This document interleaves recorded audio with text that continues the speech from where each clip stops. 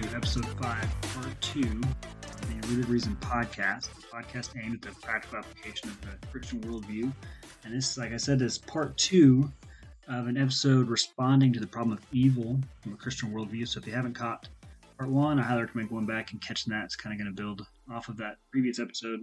But on this episode, we're going to be talking about how the Bible defines evil, the importance of knowing the scriptures in that respect, and then we're going to finish up with the idea of testing worldviews. So to begin, like I said in part 1, I want to reemphasize that here in part 2.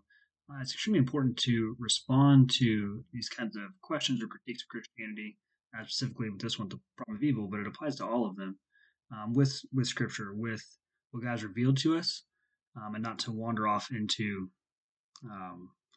a bunch of different just philosophical categories. Those are important, like I said in part 1. Again, those are important and good to know, and they're great to study. But ultimately, we are to know the Scriptures and know them well, and that's how we respond to these things. Because we don't want to respond in a general theistic way. We want to respond with Christianity, with the biblical worldview. And so to start that, we're going to look at a couple places in Scripture where the issue of evil comes up, and that's particularly in Job. We're going to look at some verses in Job and just kind of some overview of Job, and then also in the book of James. We're going to look to see how Scripture answers the question of evil, and then from there, we'll move into, again, the testing of worldviews and how that affects the way we approach the problem of evil. So as we dig into this, the first thing I wanted to point out is you don't have a single monolithic answer from Scripture explaining evil or suffering. There's a few different ways that Scripture approaches the topic in a few different areas. And so we're going to kind of look at those in a broad view and then talk about a few specific examples of that. And so, as I mentioned, Job. And so Job kind of takes a common approach to evil, that bad things happen in nature and among people. And Job is asking the question of if God runs the universe in a just and orderly fashion. And Job's response to that is that he is innocent. And so either A, God doesn't run the world in a just fashion, or that God is unjust himself. And then we see his 3 friends come in and respond back to him that God is just. He does run the world according to justice. And so they just assume that Job must have sinned. It's a very simplistic way to look at it. It's that if a human action or human beings are wise and good, that they have blessings poured out on them. And if they're evil and do stupid things, that they receive punishment and suffering. And they have a very black and white or this or that type way of looking at it. And as you go through the book of Job, you just see its conversation happening between Job and his 3 friends and going back and forth with that concept in mind. And so after a few back and forths between Job and his friends, God shows up, responds to Job, and his basic response is, where were you when I laid the foundations of the earth? Where were you when I created these things? And what he is drawing out of that, what he is drawing Job to realize, is that his assumption isn't deep enough. His assumption is too small. That the assumption that God runs the world according to a just standard, that Job is innocent, and so it doesn't make sense why Job is suffering. He doesn't have enough perspective from Job's very limited point of view to really understand what is going on. He doesn't have a universal perspective. He doesn't have a big enough cosmic perspective like God has, and so God is pressing him on that. Where were you when I did all of these things? Just showing how small of a perspective he has. And then even asked Job if he would like to try to run the world in that very black and white way that Job thinks things are supposed to be run. So I highly recommend going and reading through the book of Job and digging into some commentaries on that. This is a very short overview. But at the end of Job, at the end of that book, God actually doesn't answer the question directly. We don't walk away with a clear-cut, packaged answer on why there is suffering in the world, why evil things happen. But we're reminded that God is just. He runs the world in a just fashion, but it's complex, and there are many factors that go into that, and we have too limited a perspective to make those kind of judgments that God makes. But I think it's important too to point out that God actually honors Job's struggle and wrestling with that concept, and pouring out his heart, pouring out his afflictions to God, and questioning what's going on. So even though some of the things Job said were wrong and against God, God actually at the end of the book honors what Job says. It says that Job had spoken rightly and acknowledges the fact that he was struggling with something that's difficult to understand from his limited perspective. That's what I want to draw out of Job. Again, there's a lot more in there, but just the very simple idea of from our limited human perspective, we don't have enough information or enough knowledge about the world to make these vast judgments about what's going on, to call God into the docket and claim that he's being unjust or unloving by allowing things to happen. At times, also, along with what we pull from Job, is my corrective sense of suffering. So we see this in some of the Psalms, that our suffering is a way for God to guide his children, to guide his followers back to himself. It's a part of our discipleship, is being brought back to God and his ways through suffering at times. There's a constructive aspect to suffering taught in Scripture, and that the Spirit matures us, the Spirit disciples us, it grows our faith. The Spirit does when He allows us to suffer, when He brings trials and temptations. And that's what we get from James. The trials and temptations of many kinds lead us to stronger, deeper faith. And there's also a cosmic sense. And I think this is the one that maybe I struggled with the most. For a while, I can understand constructive, sense of it. I can understand like a corrective sense of you get what you get when you act dumb. And so those things make sense. But this cosmic sense that we see from John chapter 9, where Jesus asked about a man born blind, and they ask Jesus, who was it that sinned? Was it his sin or his parents' sin that caused this man to be born blind? And Jesus answered them in verse 3. It says, it was not that this man sinned or his parents, but that the works of God might be displayed in him. And it's this sense of suffering or evil that I think, I've probably struggled with the most to come to grips with. And I think it's probably what most people struggle most to come to grips with. But ultimately, when we come to these questions, we come to these answers, we need to approach it again from a scriptural, biblical standpoint. And so we have to be studiers of the Word. We have to know what God has revealed to us, and He hasn't given us just overly clear, simple answers to the questions. It's a very complex, nuanced issue, and Scripture gives us a handful of ways that God uses suffering, why He allows suffering, why He permits suffering, why He utilizes suffering for our good and for our benefit. And so you're probably thinking, okay, well, as Christians, we answer this question from Scripture, from a biblical worldview, but the person we're talking to most likely is going to reject. They're not coming from a biblical worldview. They're not a Christian, most likely, and so they're just going to reject what Scripture has to say about those things. And that's true. That's just a fact of the way this is probably going to go. Is they're going to go, cool, that's what Scripture says, but that doesn't answer my question. Or that's not a satisfactory answer. That's where we have to, I think, be careful. We can't, just because they may not like the answer, they may not agree with it or appreciate it, doesn't mean we should then switch tactics and try to go to some kind of general answer just to appease them. And we want to have good conversation, we want to have good dialogue, but we can't abandon revelation just out of modern sensibilities to try to appease those things. So we stand on Scripture, we stand with what God's revealed. That's the basis for how we answer and approach these questions.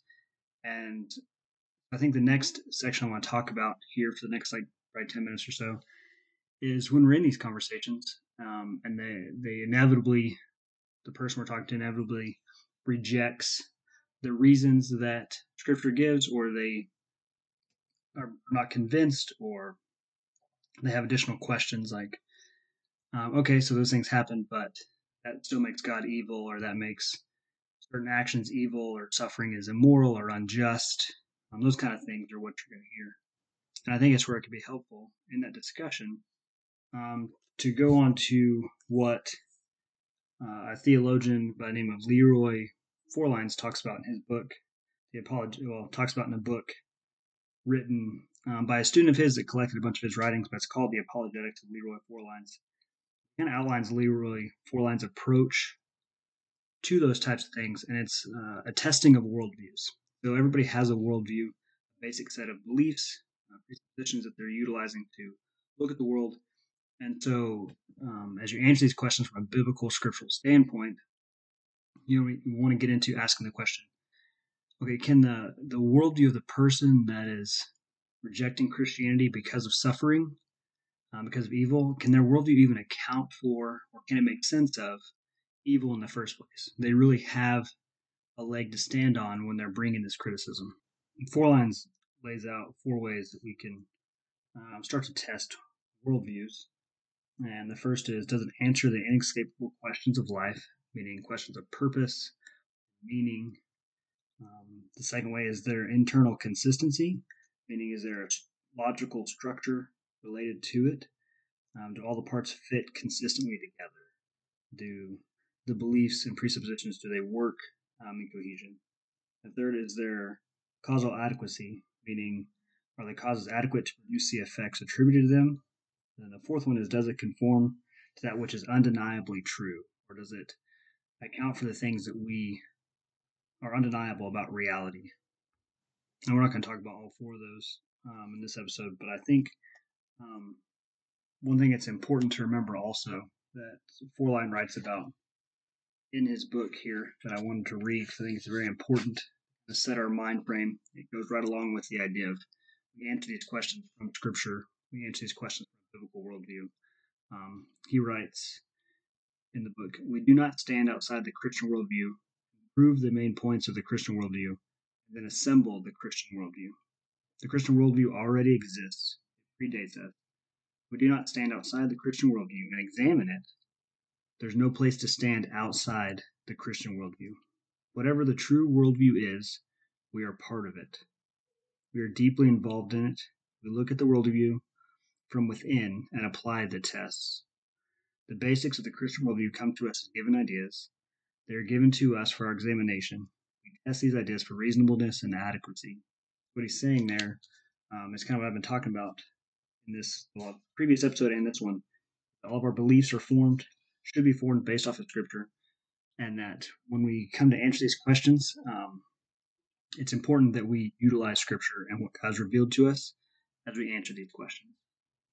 So again, we're not going to go over all 4 of them, but one thing where I really think that, especially for if you remember the original question that was being asked that made me think about doing the episode on this was from a agnostic or atheistic perspective, asking about suffering and evil in the world.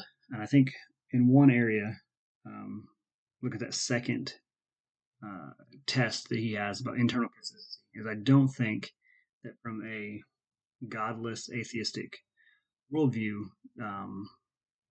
that person has much room to complain about suffering or evil. If we are just evolved cosmic accidents in a blind, pitiless world that has no form or purpose or meaning behind it, what does suffering even really mean in that sense? Can that worldview even make the idea of suffering coherent and logical to even ask and question? Is it not just matter bumping into matter at that point, just atoms reacting and working the way that they chemically do? I don't think suffering even really makes sense from that worldview, and so it's difficult um, for that argument to even be formed, I think, especially from an atheistic or agnostic viewpoint, because they have no foundation for saying something is absolutely wrong or objectively wrong. I think a great example of concept of they have no foundation actually played out in a recent debate that I listened to. Um, between a couple Christian pastors and a couple atheist or agnostic professors. I'm actually going to play about a 8 or 10 second clip of it. It's a 2 hour and 13-minute long debate, but this is just about a 10-second clip I think that really highlights this idea that there is no actual absolute ultimate objective standard when you reject God and His revelation for morality, to even complain about suffering. Pedophiles all the time. I have a least favorite pedophile. Are they wrong? He's very annoying. Yes, they're absolutely wrong. Or they're technically intersubjectively wrong. So they're not absolutely wrong. No, because it's all a conversation. So the debate's over, friends. They are intersubjectively wrong. So you admit, Mr. Anderson, that they are not absolutely wrong. The Green River Killer is not absolutely wrong. Ted Bundy is not absolutely wrong. Child rapists are not absolutely wrong. And you came to debate that your worldview provides a foundation for ethics? Yes, the humanist perspective does provide a foundation for ethics because, again, rape is wrong, murder is wrong, according to the cultural conversation that we are all of which a part. So, like I said, that's just a short clip, but I think that just highlights extremely well the issue with trying to build morality in a godless system. There's no ultimate foundation. There's no absolute authority. There's no absolute standard by which to judge these moral truths by. And so you end up with these very odd mental gymnastics to try to hammer down a foundation to say something that we inherently know as human beings, created in the image of God. We know these things like murder and rape are absolutely wrong. But when you deny your creator, when you deny scripture, when you deny what God has revealed to us, the way that we've been created, the value that we have as creations of God, when you deny those things, when you reject God, you end up doing these crazy mental gymnastics to try to hold together some kind of moral consistency. At least some people do. Some people completely just say morality is subjective and just give up on it. But I can at least commend that person for trying to hold to some kind of moral standard. But it becomes very clear that there is no way to do that when you reject the very foundation of morality, the very foundation of reality. And so these kinds of questions, like I said, A, we want to answer from Scripture. We want to answer from what God has revealed to us.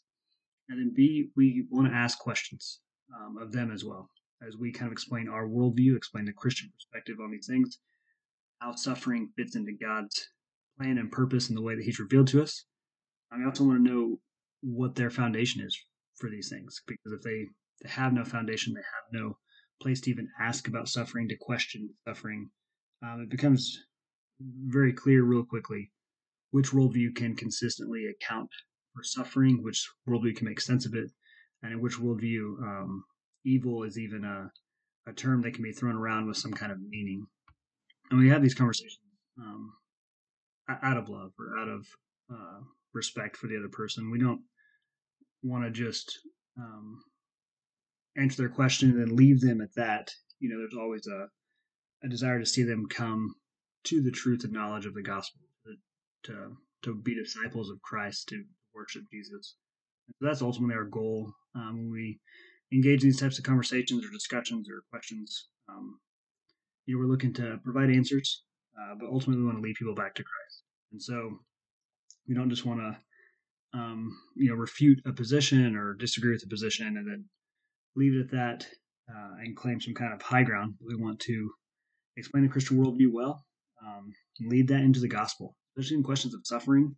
When people are asking those kinds of things and the difficulties of suffering, we can talk about the hope that we have in Christ, we have in Jesus, how His blood covers a multitude of sins, and how that is where salvation ultimately comes from, and that the best good and most beautiful thing in the world is that Christ came to earth, put on flesh, lived the life that we couldn't live, died in our place, and then was resurrected 3 days later to new life, and that He offers that to us. We can be adopted as sons and daughters of the King. And so that is ultimately where our goal wants to end up with these discussions.